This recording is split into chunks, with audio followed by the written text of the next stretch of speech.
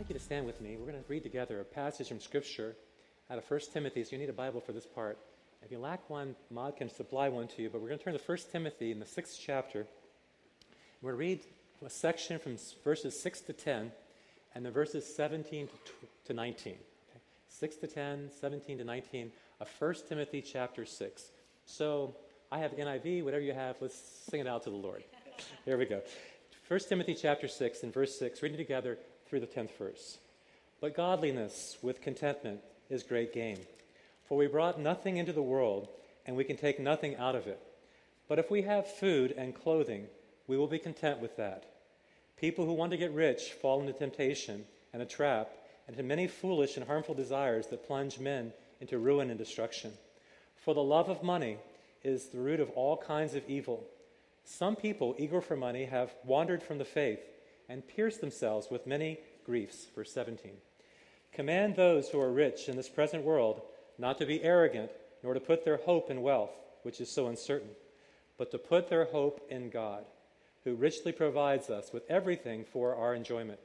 Command them to do good, to be rich in good deeds, to be generous and willing to share. In this way they will lay up treasure for themselves as a firm foundation for the coming age, so that they will take hold of the life that is truly life. Thank you. You may be seated. The reason we stand is to honor God and to honor God's Word. And we're in a series entitled Sowing Generously. Our first week we introduced the topic, and we sent out 70 bags of produce to the Hillcrest neighborhood, blessing the people there, sowing generously, inviting people there to enter into relationship with us as we launched our generosity experiment. The second week we looked at what is stopping us from being generous, from sowing generously, and reflect on a topic, namely impulse buying, that's afflicting many of us. Last week, we looked at 3 laws concerning generosity, the first being the law of sowing and reaping, stated that whatever a man or woman sows, that also will they reap. If a person sows sparingly, they reap sparingly. If they sow generously, they reap generously. If they sow a little, they reap a little. If they sow a lot, you get the picture, they reap a lot. And then the law of the heart, that we give what we've decided in our hearts to give, and that God loves a cheerful giver. And then the law of supply, that God is able to make all His grace abound toward us, that we might abound to every good work. This morning we move our study from 2 Corinthians over to 1 Timothy. This Sunday falls between the Republican and Democratic national conventions. One of our own, Kathy Afzali, who is a delegate to the Maryland legislature, was also a delegate to the Republican convention. She went with her daughter to Tampa. Between the Republicans and the Democrats, Americans have two very different approaches to economic growth and prosperity. No one will deny, will they, that the last 4 years have been very challenging? College graduates are finding it hard to enter the job market. Very few jobs are being created from companies that are expanding. In some places in America, like where Scott is from, unemployment is in the double digits. Wages over the last few years have been reduced or remained stagnant. One business owner told me at their business meeting that the wages are about 78% of what they were 4 years ago, not to mention house values. So it seems that the issue that most Americans are thinking about, struggling with, is the economy and economic growth. So the question before us is, do we keep the current administration with its effort to move forward in the area of education, opportunity, job creation, or do we vote in a new administration with the hope of balancing the budget, not increasing taxes, and jump-starting the economy? These are choices that we all will make, that is those 18 and over, in the next 60 days.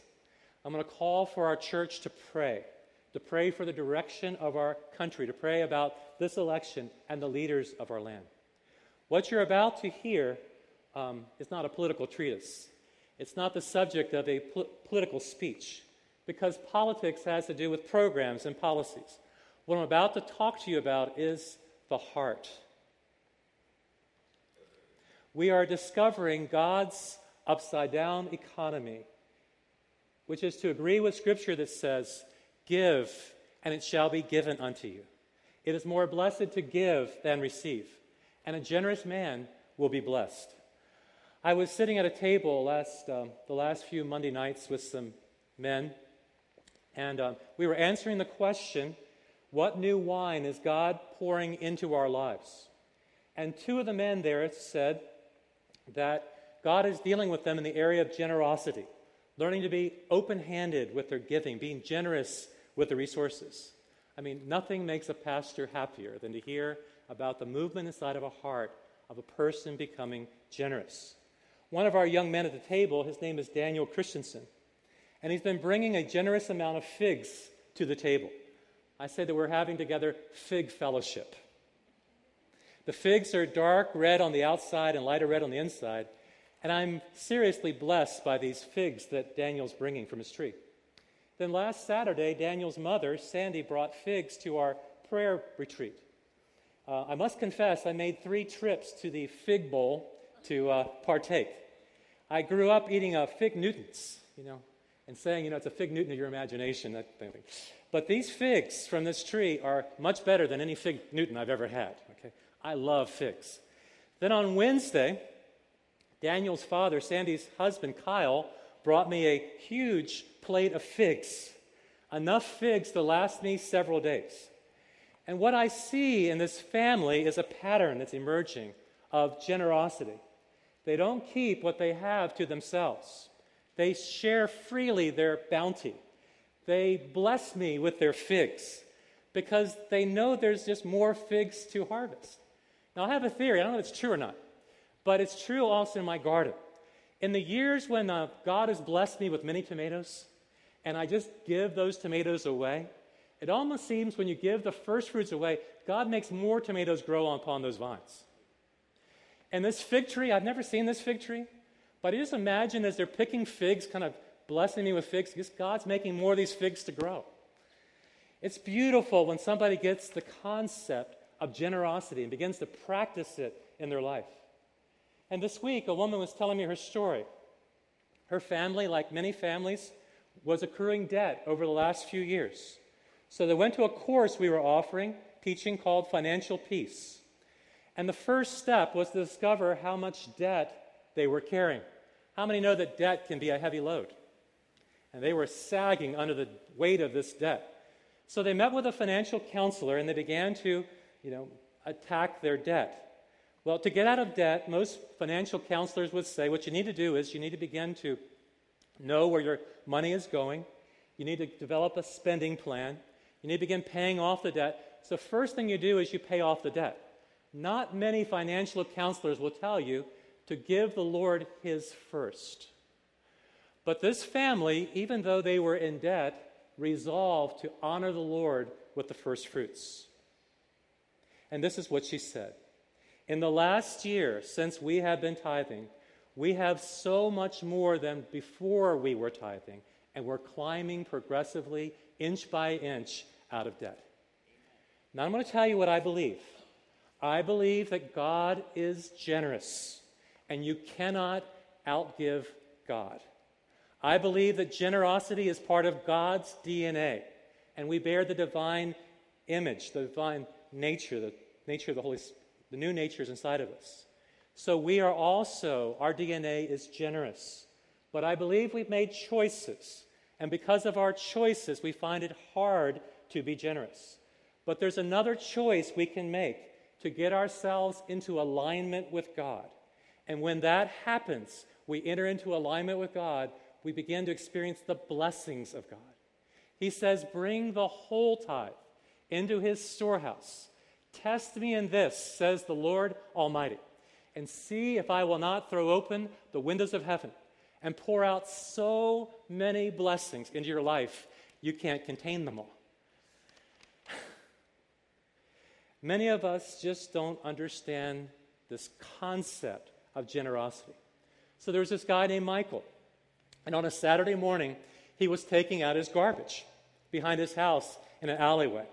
And there in the alley was a homeless man sifting through the garbage in the dumpster, trying to find something to eat. So Michael had just begun his journey of tithing and listening to being generous. So he asked the Lord, how do you want me to be generous to this man? And the Lord said, I want you to give him something.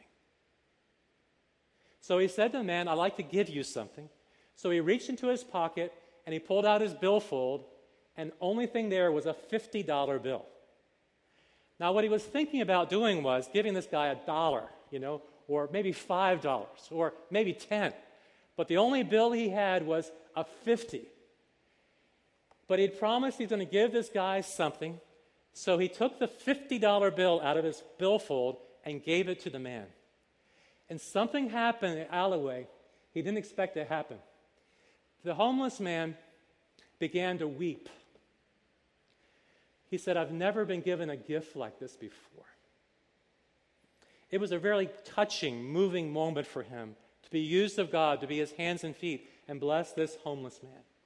So later that morning, he went to Home Depot. He was doing some renovation inside of his house. So he loaded up his cart and was checking out. There's several people standing in line. One of the Home Depot employees saw him and brought to him a 10% certificate coupon to be used toward his purchase. I mean, there's a lot of different people standing in line, but he was the chosen one. And when he paid his bill, all but $1 had been covered with that 10% coupon. You see, it's true that if we give, it'll be given unto us. It may not happen the same morning. Now, what this man believes is that God was showing his pleasure to him for having a heart toward the poor. He wondered, why did this employee single me out? Out of all the people in line, why was I the chosen one? And he believes that he was chosen by God. Now to our scripture for the morning, 1 Timothy chapter 6 and verse 6. It says, but godliness with contentment is great gain. I'm asking the question, is the search inside of our hearts a search for prosperity, for gain?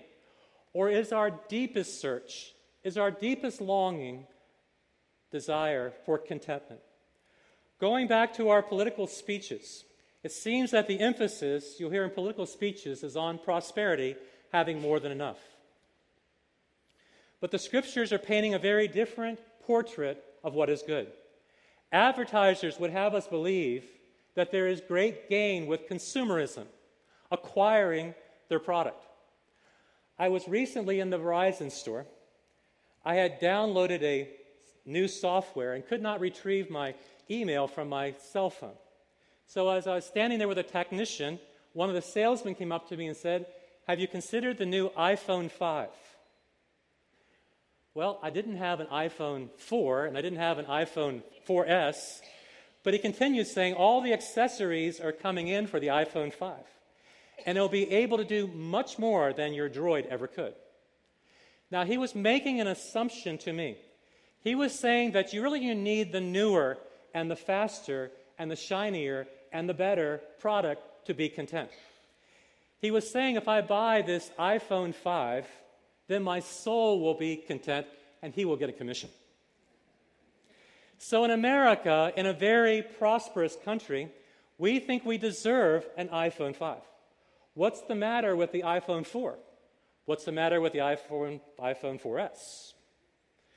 We think we deserve the iPhone 5.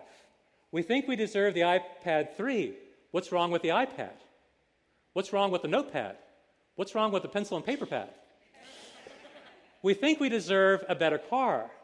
What's wrong with the one you drive? You see, contentment cannot be purchased. Contentment is a matter of the soul.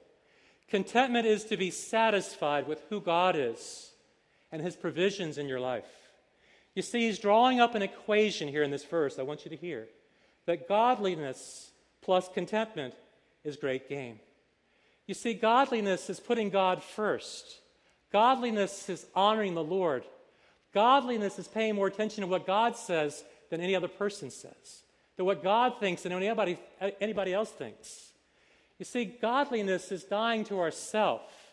Godliness is taking ourselves off the throne. Godliness is putting Christ on the throne of our lives, making him first. And he says that godliness plus contentment equals great gain. When you are satisfied with God and who God is and what God provided for you, then you can rest and not strive after what you do not have. Contentment is satisfaction with God and God's provision. You see, when you are satisfied, you don't really need anything else. When you are satisfied, you are happy with what you have. When you're satisfied, you have enough. When you're satisfied, you're not striving for the newer or the better or the shinier. Paul is separating here financial gain from contentment. Paul would have maybe smiled at what I'm about to tell you. There was a story of a king, and the king did not have contentment. And he wanted to have contentment and peace in his life. And so he went to his very wise counselors and he said, "How do I find contentment?" And his wise counselors said, "What you need to do is find somebody in your kingdom who is content, who's wearing a shirt. And when you wear the shirt of the contented man, you yourself will be content." So the people went out searching for this contented man and could find none within the kingdom. But there on the edge of the kingdom was a man without a shirt who was contented. And the man's name was Michael Dixon. Little joke. The pursuit of material riches is empty then and futile. Ecclesiastes chapter 5, verse 10 says, "Whoever loves money never has money enough. Whoever loves wealth is never satisfied with their wealth." The poet Barnes said that contentment is a constant feast. He is the richest who requires the least. Contentment of the soul, then, is a continual feast before God of God's goodness to us, of being thankful. And He's the richest who requires the least. Contentment is linked then to godliness. This is not teaching us that contentment is self-sufficiency as the Greeks taught it, but contentment is Christ's sufficiency. The Apostle Paul wrote these words in Philippians 4. "For I have learned to be content, whatever the circumstances of my life are. I know what it is to be in need." If there ever was a person who faced need, the Apostle Paul faced need while he was in prison.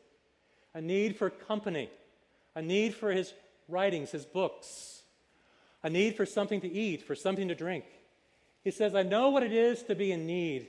I know what it is to have plenty, to live in abundance. I have learned to be content," the secret of being content, "in any and every circumstance, whether being well-fed or hungry, whether living in plenty or in want, because I can do everything through Christ who gives me strength." Paul had found the secret of contentment, that in Christ he was a rich man. In Christ he had his sufficiency and his strength, and Christ was enough for him. If you are a believer, you have received incredible wealth, incredible riches from God. God has lavished his grace upon you. You're not a poor soul, you're a wealthy soul. So whether we are in need, we are shoeless or shirtless or homeless, or whether we have plenty with shoes on our feet or shirts on our back or a roof over our head, if we are in Christ, we are very, very wealthy. So it's not about a quest for material wealth. What is it all about? Well, verse 7 gives us some insight into this question. He says, "We brought nothing into this world, and we'll take nothing out of this world." Birth and death are bookends to appraise the gains of material wealth. Speaking first to birth, he says, "Well, you brought nothing into this world." What did you bring into this world? The answer? Absolutely nothing. You had to borrow a diaper when you came to this world. The greatest thing, however, is to come into the world feeling loved and welcomed and belonging. But from an asset perspective, you didn't have anything. Then speaking to death, that we can take nothing out of this world. When the famous rich man John D. Rockefeller died, somebody asked, how much did he leave behind? And his aide said, he left it all behind. Job said, "Naked I came from my mother's womb, and naked I will depart." We enter this world without possessions. We exit this world also without possessions. But Paul then offers a biblical perspective on contentment. He says, but if we have food, verse 8, if we pray, Lord, give us this day our daily bread.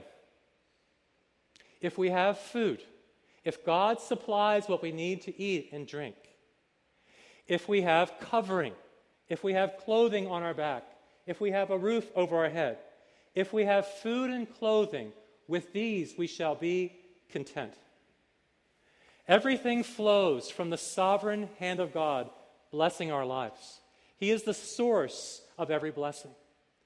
Think about it for a moment, that loaf of bread. Before that was a loaf of bread, it was first of all in a bakery. And the bakery had flour. And the flour came from wheat that was crushed at the mill.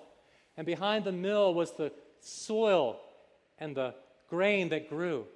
And behind all of that was God who made it grow, who sent the seasons and the rain and the sunshine. You know, when we pray, give us this day our daily bread, and give thanks back to God, we're really praying a corporate prayer. Give us this day our daily bread. If God blesses Bob with 2 loaves of bread, and I am hungry, what God has done is give to him an abundance with which he can share with his neighbor, Pastor R. It's been said that Americans drink now $60 billion worth of diet soda. Somebody said to solve the world's problem, all we need is $30 billion to feed the hungry in our world. If we drank half the soda we drink and gave half of it to global hunger, we could solve the global hunger issue. So who's up for drinking half the diet soda? Who's up for giving it all away? You see, if godliness and contentment is great gain, what is the great loss of our souls? Now comes the warning in the text. You'll see it in verse number 9. But those who want to get rich, those that have a desire to get rich, they fall into a trap and temptation, into many foolish and harmful desires that plunge men into ruin and destruction. Over there is the real estate agent who desires to get rich, who isn't really tending to the needs of the client. Over there is the businessman who wants to get rich, who's gouging the customer. Over there is the politician who wants to get rich, who really isn't serving the national interest. You see, he's saying that those who want to get rich, they fall into temptation and a trap. You see, Jesus talked about the fact that you can't serve God and mammon. Mammon desires to be worshipped, to have control over people's life. You see, money is simply the instrument by which mammon seeks to have power. You see, mammon is a false god, a rival god to God, a god who tries to deceive us into thinking that money is power, and money is influence, and money is our security.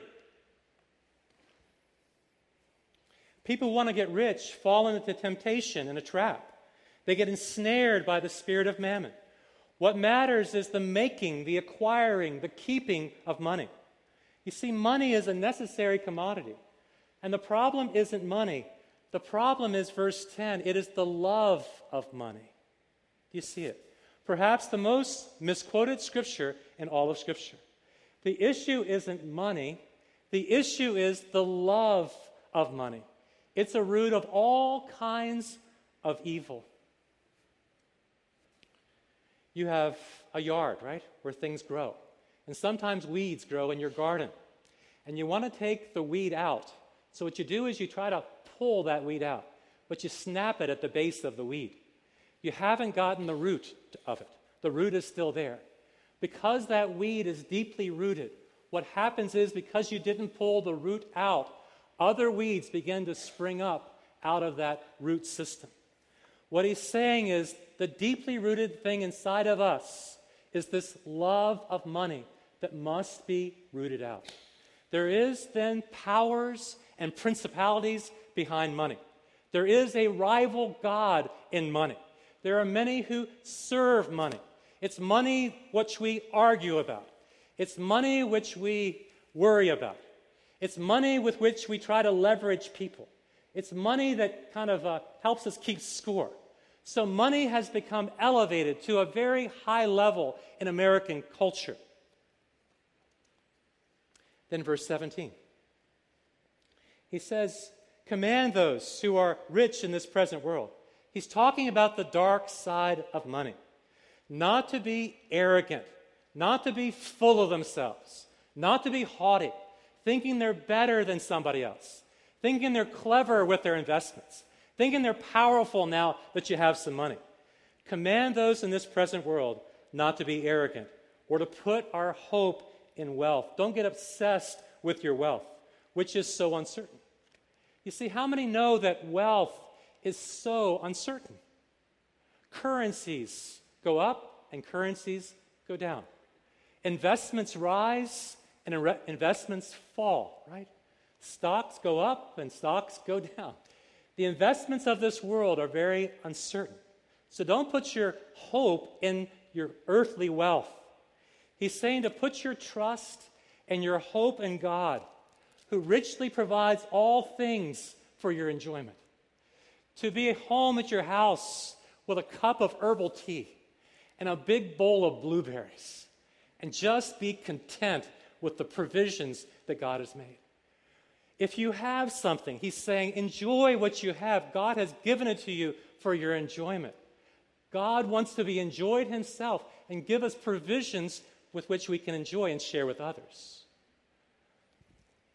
But money and the quest after money can make us very angry.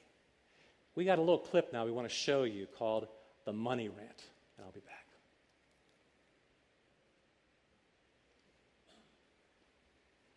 How you doing?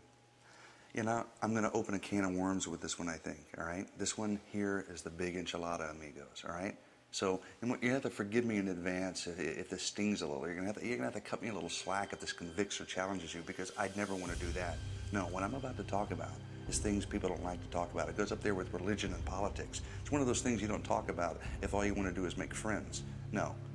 This one here, this is a little different, because the love of this thing, the love of it, you know what I'm saying, is the root of all kinds of evil.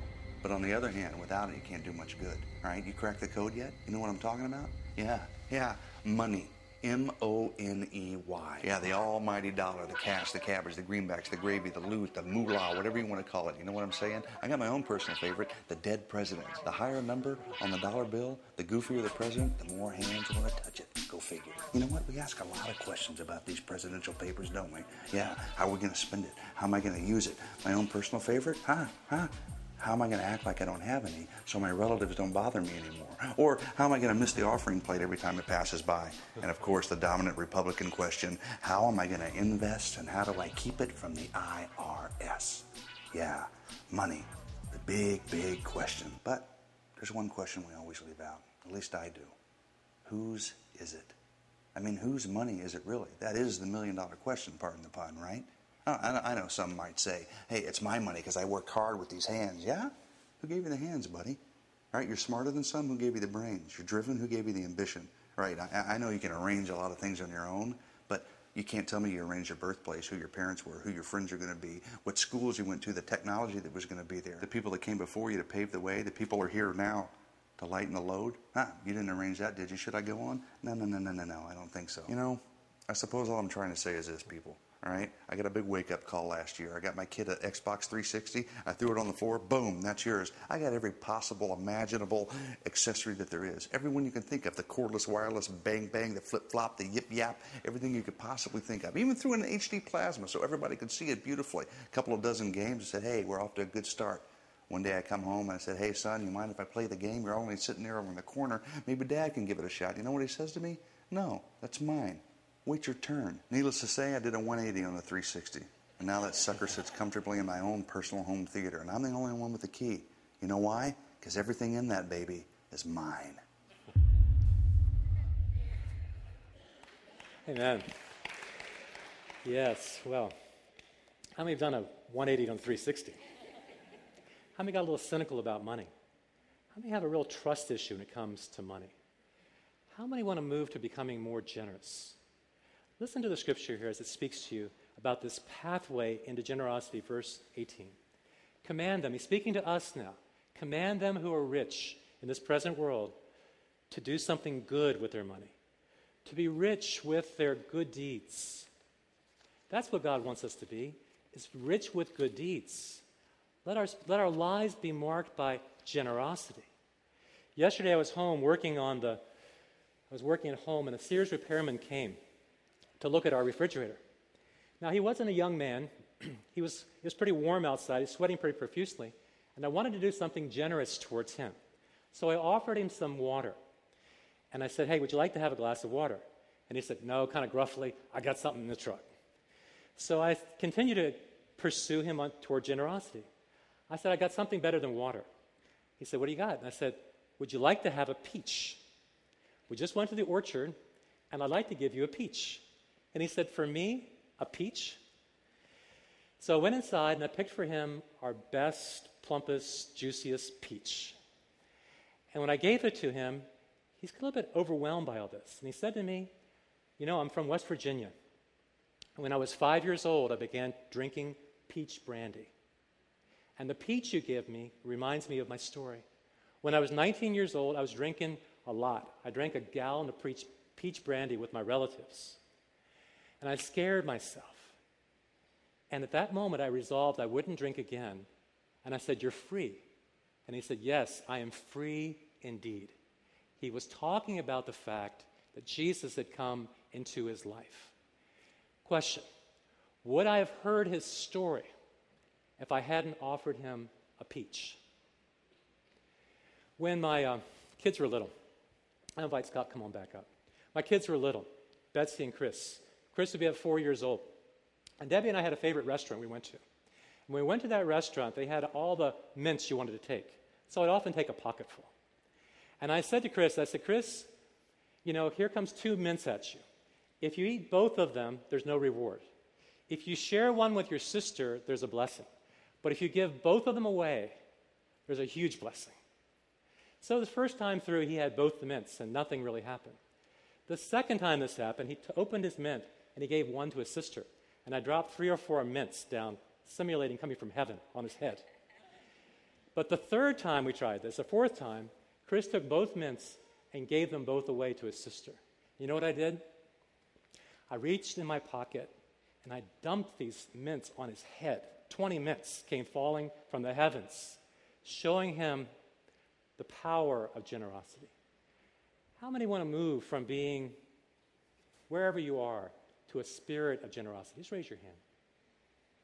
It begins with a thankful spirit of knowing what you have, of repenting. God is calling us to repent of the patterns passed down to us, the patterns of our life that enabled us to become cynical, not trusting, and holding back from being generous. God so wants us to develop a generous life. Would you pray with me? So, Father, here we are in this room, and we're studying this beautiful topic of generosity. And there's a movement of your Spirit in our lives. We're beginning to taste your generosity. And there's a desire welling up inside of us to become generous even with very meager resources. And each one of us will have to grapple with generosity and let it flow through our souls. But God, would you give us 10,000 reasons to be generous? Would you enable us here to be honest and vulnerable and tell you exactly where we are? That we're having a tough time with trusting. We're having a tough time opening up our hand. We're having a tough time believing. We're doubting. Oh God, would you hear the prayers of your people as we pour our hearts out to you, God? And would you open up the channels of our heart to generosity? Oh God, please do it in the name of Jesus. Amen. Would you stand with us?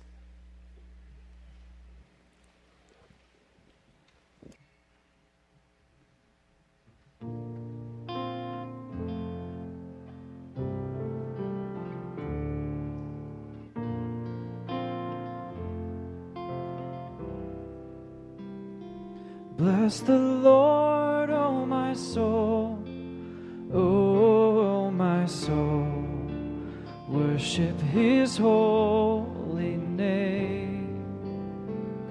Sing like never before, oh